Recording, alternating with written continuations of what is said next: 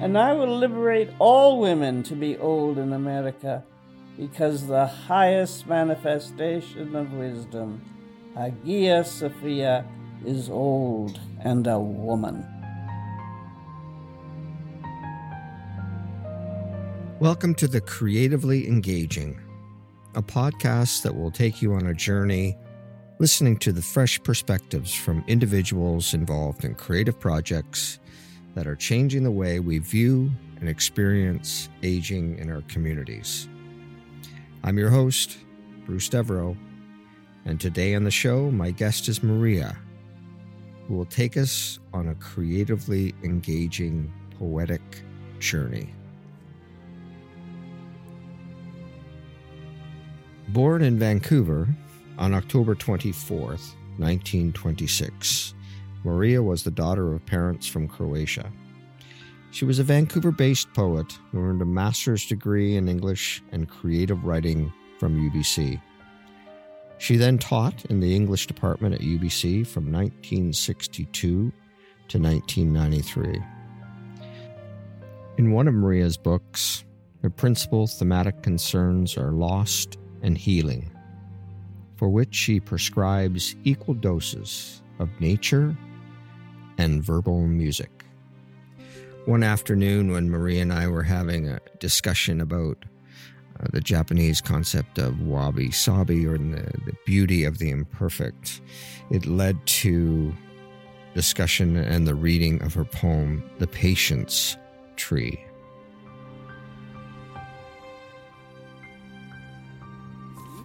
And it is about the beauty of things that are old and imperfect, as you put it, and also the mysterious power, the spiritual power that promotes you, that inspires poetry. I just wonder if I have to find it. 89. Come on, Marya, get with it. Here it is. 89, The Patience Tree. Under the bent green tree, I sit to dream. It is my own, this crippled, aged tree. The gardener pleads, remove the tree. See the dry leaves, how they curl in comfortless disease.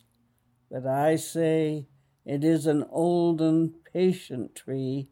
In every spring, it comfort brings. In autumn ripeness, blemished fruit from knotted branch falls heavily. Along its base, the ivory creeps. In a winter's grief, chill arms reach my bird-cage heart in broken speech. And the round-eyed moon moves through the deep black of startled stems, blessed with light as the poet blessed the orient rich, immortal wheat.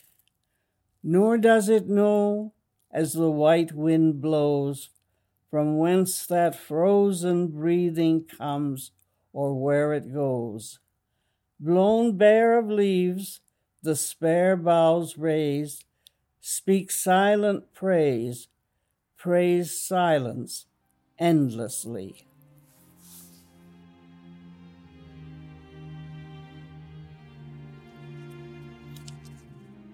Since the 1970s, Marya was a passionate, to say the least, advocate of Canadian culture and national autonomy, something that I would experience during many of the conversations that we would have. Marya retired in West Vancouver, then later moved to Gibsons on the Sunshine Coast of British Columbia. Marya was pretty clear on this. My work is strongly influenced by my Slavic background, which in no way dilutes, but rather reinforces my sense of Canada. Here we are. Point, no point. Sitting at the table, very old, thin gray hair braided, wound about the head, a coronet celebrating longevity. Beyond the straight, Juan de Fuca gleams like a polished Spanish knife.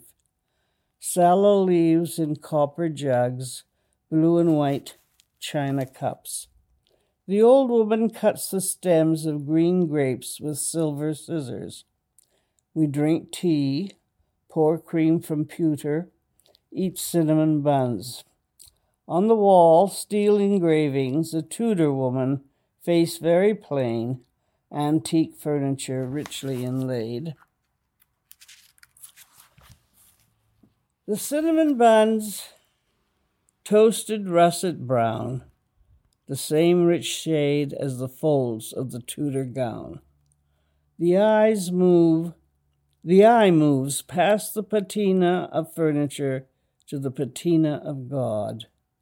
The old woman, rubbed clean, clear as grace, the burnished sea beyond the great greening foliage of island trees, arbutus, cedar, scrubbed oak. Green grapes, green trees, sallow, tenacious faltering hands offering tea and cakes, pushing back death and wilderness. That is a good poem. I'd forgotten about it. We were in a tea shop, just down in Sook. And that's where Point No Point is, I think, in Sook. And, it was so English. Well, it's Vancouver Island English. It's a very special thing, that Vancouver Island has. There's this woman, and it's also absolutely perfect in its way, old and everything. Things are slightly cracked, and and then there's Wanda Fuca behind you, it's stunning. And she was pushing. Our early pioneers, that's what they did. They pushed back wilderness. George Woodcock wrote in BC Bookworld, Marya sees human destiny in modified elegiac terms. The disasters seem inevitable, but perhaps they can be averted. But only if man can learn from the past, which is perhaps the most difficult feat of all. According to the Canadian Encyclopedia, poetry like the poem In Praise of Older Women, 1976, reflect an increasingly politicized perspective.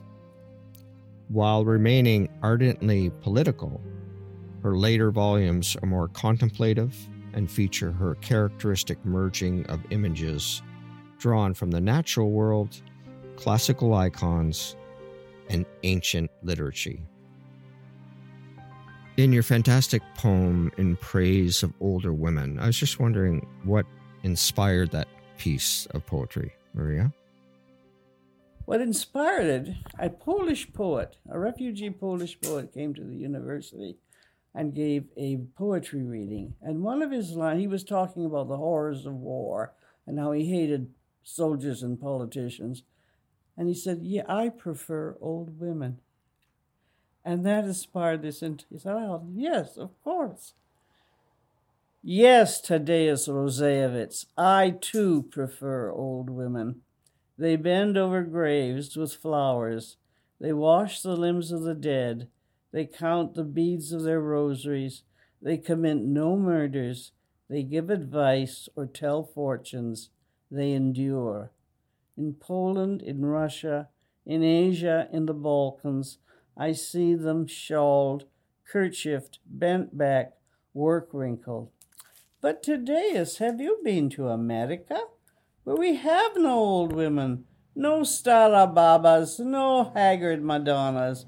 Everyone, Tadeusz, is young in America, especially the women with coiffed blue hair which gleams like the steel of jets in the daytime sky, smooth-skinned at 60, second debut at 50, renascent. They never grow old in America.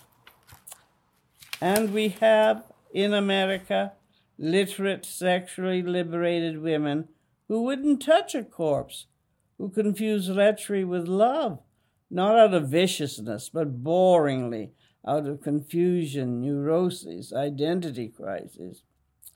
Today, as I go to the cemetery with my mother, one of us stoically old, the other aging, And I tell you, Thaddeus, I will grow old in America. I will have no second debut. I will raise my son on old battles, Kosovo, Neretva, Thermopylae, Stalingrad, and Britain, and I will wrinkle adamantly in America. I will put salt in the soup, and I will offer bread and wine to my friends, and I will stubbornly praise old women until their thin, taut skins glow like icons ascending on escalators, like Buddhas descending in subways. And I will liberate all women to be old in America, because the highest manifestation of wisdom, Hagia Sophia, is old and a woman. Beautiful, Marya. How does the creative process unfold for you for a poem such as that? It is a great poem, I must say. I don't know where these things come from, but there it came. It's a most mysterious process, because a line comes into your head, you put it down, and you just pray to God another one will follow, and it does, and you keep on going.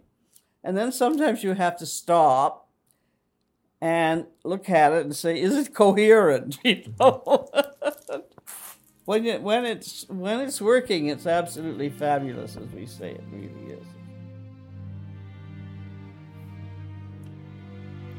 On July 5th, 2013, Marya died at the age of 86. Her 7 volumes of poetry combine an interest in Canadian nationalism with intensely personal images and frequent use of religious themes.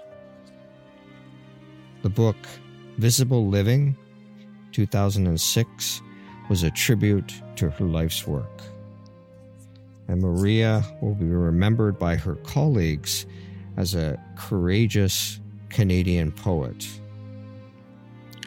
Those of us who had a chance to know Marya and work with Marya throughout the years on the Sunshine Coast definitely missed her ability to fill a room with passion, conversation, and always poetry.